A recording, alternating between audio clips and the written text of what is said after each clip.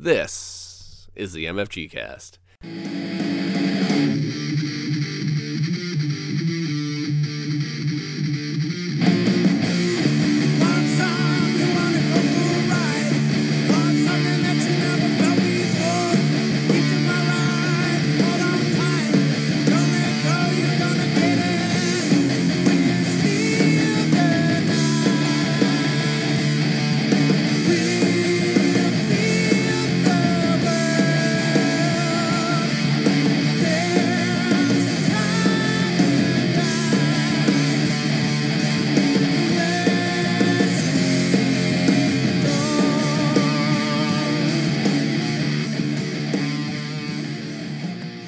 Hey guys, Kurt here. You'll notice that I am solo mio as far as my podcast team. Everybody is afflicted with like some kind of pandemic. You know, if you've ever played Pandemic, we all know what happens. There's lots of diseases being thrown around. People are sick, people are dying. Luckily, no one here is dying, but it sounds like we are. I was told by Dan today that he sounds like a ghost haunting a Scooby-Doo mansion, very low and, what did he say, like unintelligible. So we have some podcast partners skipping out, but I am not alone. I have a great guest on today. You may know this gentleman by such classics as Yardmaster, Groves, and Scrawlopolis. I'm pretty sure I just screwed that up, but I hope I got it right. Close. It's Steven. All right, yay! I'm sure you'll correct me, and it will be great, because I like it when people correct me so I don't say the wrong darn thing. It's Steven Aramini. Did I say it right? You got that right. Yes. I got one right. All right. I'm 50%. Yes. Well, thank you for having me. Oh, thanks for coming on. Yeah. So you have a new game coming out by the newly formed Galactic Raptor Games. Animal Kingdom's coming out in January. What was it? January 8th, I think is what January you said. 8th. January 8th, yeah. So, but before we get into all that madness, let's talk about how you got into gaming and then into design. So why don't you tell us about that? Yeah. So I got into gaming in fairly recently in 2013. So I hadn't really done games at all during most of my adult life. And so I was late to the party, but I had ended up going to a meetup just to kind of, see what was going on. And it just kind of opened my eyes to like all the games and the whole game industry. And pretty much immediately I caught the design bug at the same time. And my background, I'm in an ad agency and I'm a creative director. So to me, it was just like a kind of a sort of an art project or a creative exercise to just kind of see what would happen with designing a game. So I ended up designing what would become Yardmaster. And of course, I had no idea what to do with that game, but I had a friend. I live here in Reno, and there's a convention called SaltCon in Salt Lake City. And they have an award called the Ion Award. And my friend had played it and knew about SaltCon. He's like, hey, you should enter that in the contest. So I just threw my hat in the ring and entered it, and ended up winning the Ion Award for that. And then it picked up a publisher from there. And then I was just, addicted to both games and game design ever since. That's awesome. That's a word for the wise. What he just told you may never happen to you. So like if you do a game and it doesn't win an award and you don't go on to make other great games, don't worry about it. Keep on trekking. It's not a big deal. Yeah, I was luckily I had no idea nobody told me you're way too naive to like design a game. So I didn't have that information. So I just decided to wing it and go for it. So nice. That's awesome. But it worked out. So nice. Well, since you're kind of new to the game as far as the gaming industry and designing games and stuff like that, like, what was like one of the first couple of games that just really just sucked you in? You're like, oh my gosh, I can't believe I haven't been doing this for as long as, I have. I think the big two were Ticket to Ride and Settlers of Catan, which is funny because you can kind of see that DNA a little bit in Yardmaster, because Yardmaster is a game about trains. So there's my Ticket to Ride connection. But then it's really a set collection of trying to collect these different types of resources. And so, those were early games for me. Small World was like a game that really got me hooked, which is, I guess, projecting ahead into our conversation, it being an area control game, I just thought that was really a fascinating game and stuff. And so, yeah, those were a couple of the early ones that really grabbed me and just made me love the hobby.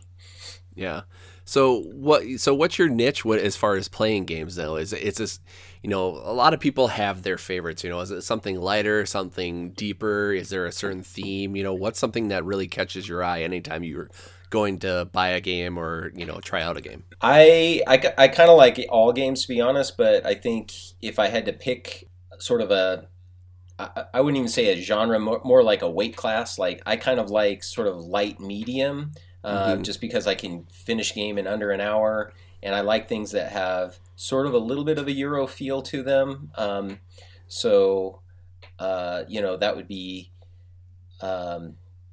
I think of J. Alex Kevern, who's a newer designer, but he did like Gold West and Sentient and World's Fair, and he's just been a big influence on me, and I've kind of seen him because he's kind of new to game design as well, and I've just kind of looked at a lot of his designs, and so I really like those kind of games because they're crunchy and they're kind of have a Euro slant to them, but you can set them up, play, they're simple with rules, and be done in an hour and move on to the next game. Yeah. You could almost see a theme with the games that you've made. They're very, very light, but also have some good intricacies in them and stuff like that, and play fairly quickly. Yeah, and the other is like Red Raven. I really like Ryan Lockett's stuff, and obviously they're gorgeous to look at. But I'm amazed that guy can like basically do it all. He can design, he can illustrate, he can publish, he can market, and he's just kind of like the full package of everything you want in a game company, and all rolled into one guy. So that's another company that I really love their games and their style. Mm-hmm. Yeah. It's crazy to think of that kind of stuff. The person that can, think above a game, think of the dynamics of the game, do the art, do the publishing. I know that his wife actually has a big hand in that too, but I mean, it's amazing. And plus, again, I've said this before on this podcast. I got to meet him the last Gen Con I went to, and he looks like he's still looks like 25 or something like that. I'm like, you have it all, buddy. Oh, that's funny. So when you're making your own board games, what's your philosophy on making games? Is there a specific thing that you think of when you're making your games? I think that not really. My games are kind of all over the map, to be honest. I don't know that I have a distinctive style, which maybe that's bad if you're a designer, to not really have a style that people can identify. But I just kind of go with what my gut tells me to go with and what I kind of latch on. I do a lot of things where I sort of mash two mechanics together. So like with Animal Kingdoms, it's sort of a area influence, area control, sort of combined with hand management. I have another game called Tricky Tides that's kickstarted this last year, and it's going to deliver here in a couple months. And I combined like trick taking with pick up and deliver. So I guess that's kind of my approach. Is I sort of think of ways to create game mechanics that sort of work in interesting new ways. So. That's awesome. No, I like that philosophy of like not being tied to one thing, because it leaves your doorways open to lots of things. You're not just like, oh, I'm the guy that makes the trick taking games, or I'm the guy that makes this. It leaves your options open for the future for sure. Yeah, and I've been trying to branch into like a little bit more complex games, complex systems, and it's like everything. It's just a learning process, and I'm learning as I go, so I'm finding that obviously the more complex a game is, the harder it is to design. So yeah, it's always, it's like anything. You're always trying to improve what you're doing and learning from your mistakes. And luckily I've been really fortunate to be able to have some publishers that believe in some of the games, and they've helped me along in terms of the development of them. Mm-hmm. Yeah, that's a good thing to have. So I've asked this of a few designers and stuff like that, and I want to get your take on it. When you're coming up with a game, is it something where you think of mechanics right away and then you go, okay, I can wrap a theme around it? Or do you think of a theme and go, okay, this theme is awesome, I need to put some mechanics in it, I don't know how to tie it, but I'll figure it out eventually? I'm like definitely a prisoner of the moment. Like a lot of times I'll go to a game night and I'll play a game and I'll be like, that game was awesome. And then I'll be like, I want to make a game that, uses, something similar to that, or evokes that same feeling and stuff. So like with Animal Kingdoms, it actually, I started thinking of that actually after I played Smash Up, because I really liked how I played Smash Up for the first time, and I just really liked how you had these different sort of areas that you were sort of trying to take control of, and then it would reach a threshold, and then you would get it. So I was like, oh, that's just like a really cool thing. Can I put my own unique twist on it? So that was where that sort of came in. But I do that a lot where, like, if I play a game that's really inspiring, then I'll just, it'll make me want to sort of steer in that direction.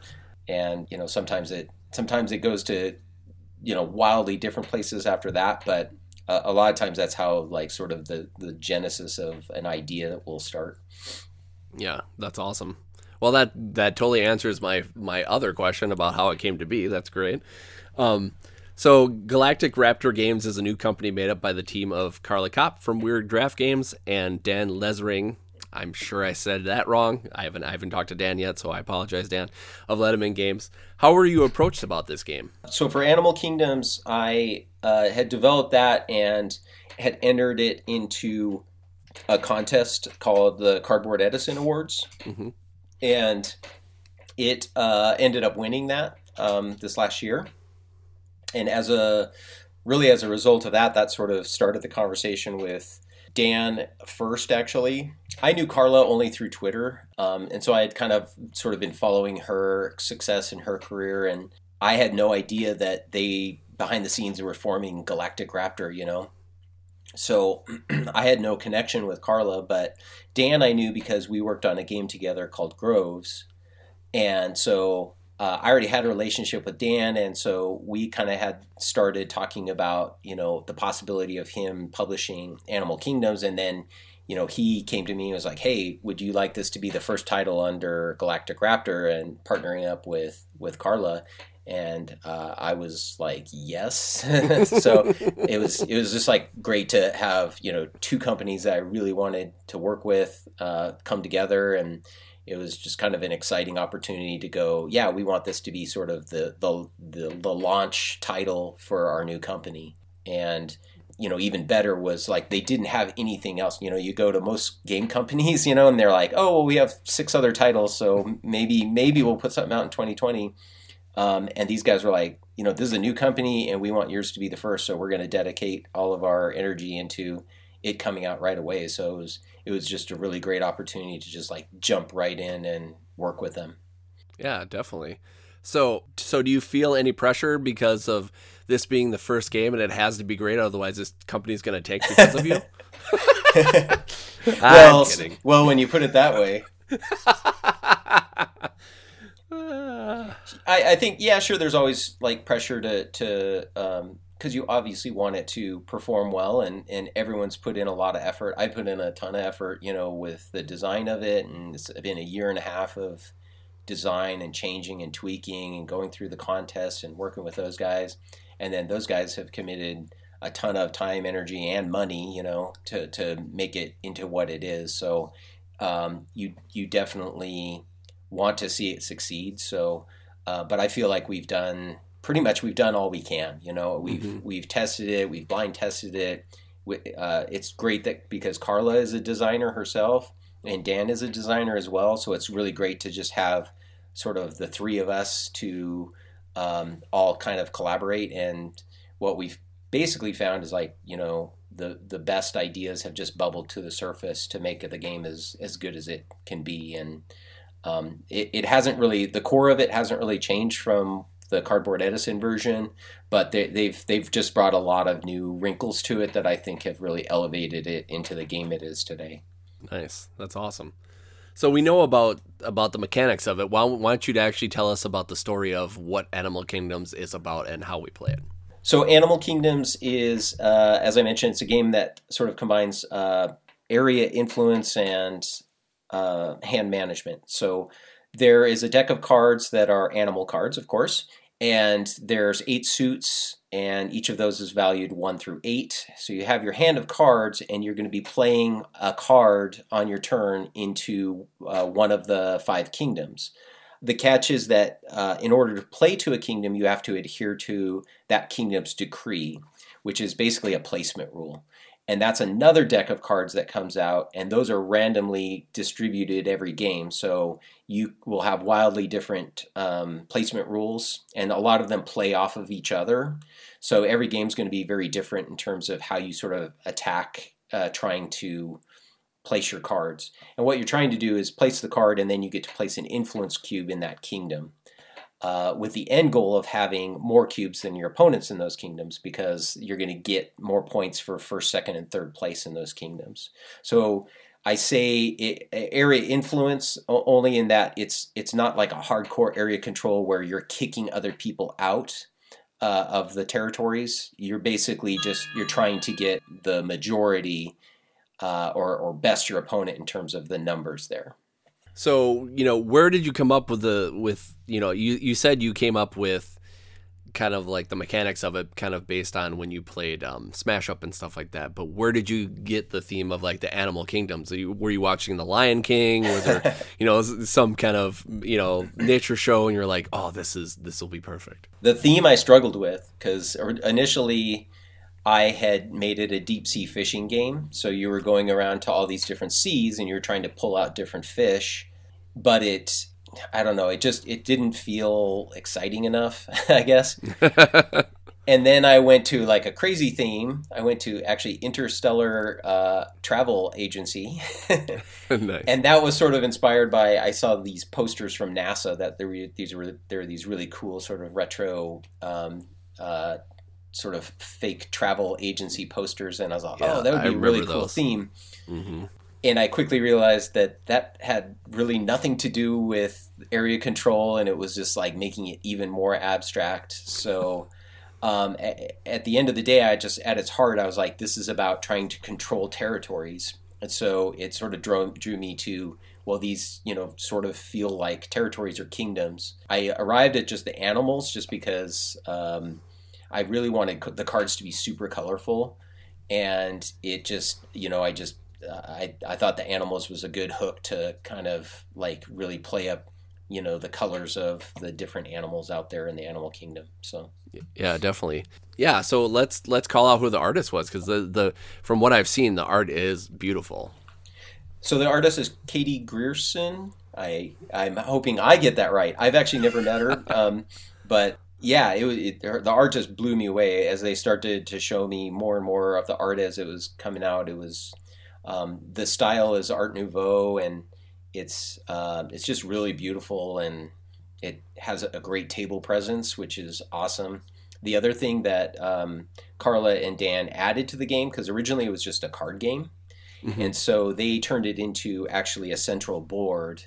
And I think that just really adds to the table presence and again, sort of makes it feel less abstract. So you actually have these actual kingdoms that you're placing on and you're trying to fight for this land overall. So it really turned it into just a much more satisfying experience on the table. Yeah.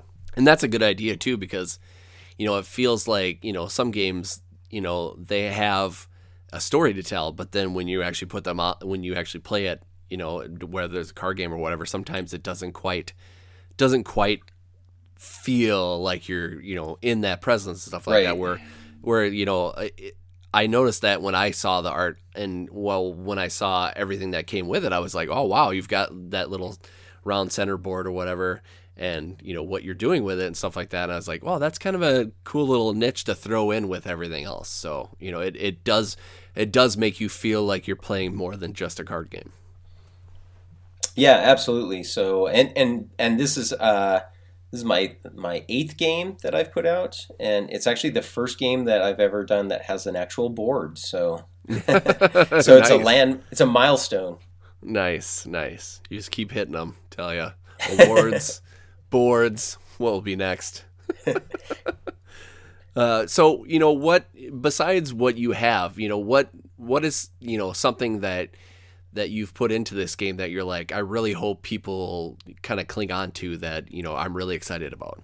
To me, the most interesting thing I think is the fact that I feel like the hand management part of it has a more of a classic card game feel. It's almost like a rummy type feel, and I really like a lot of those types of games. Where you just have a suit and numbers, and you're trying to just work with what you've got to make great combinations. Whether it's like Linko or Parade or any of those types of just kind of classic card games. But then I think with the central board and the way you're trying to interact, that has like a totally different feel.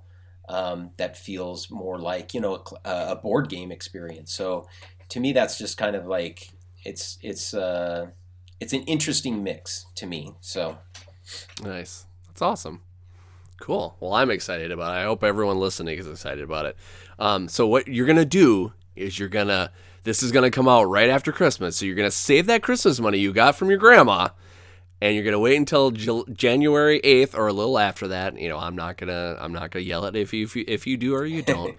And then you're going to help fund Animal Kingdoms, and it's going to be great. So I'm excited about it too. So it's going to be a blast. So what are we looking at as far as price then? We're not going to worry about shipping. People will see it when they go to fund it and stuff like that. But let's just give them a rough estimate so they know.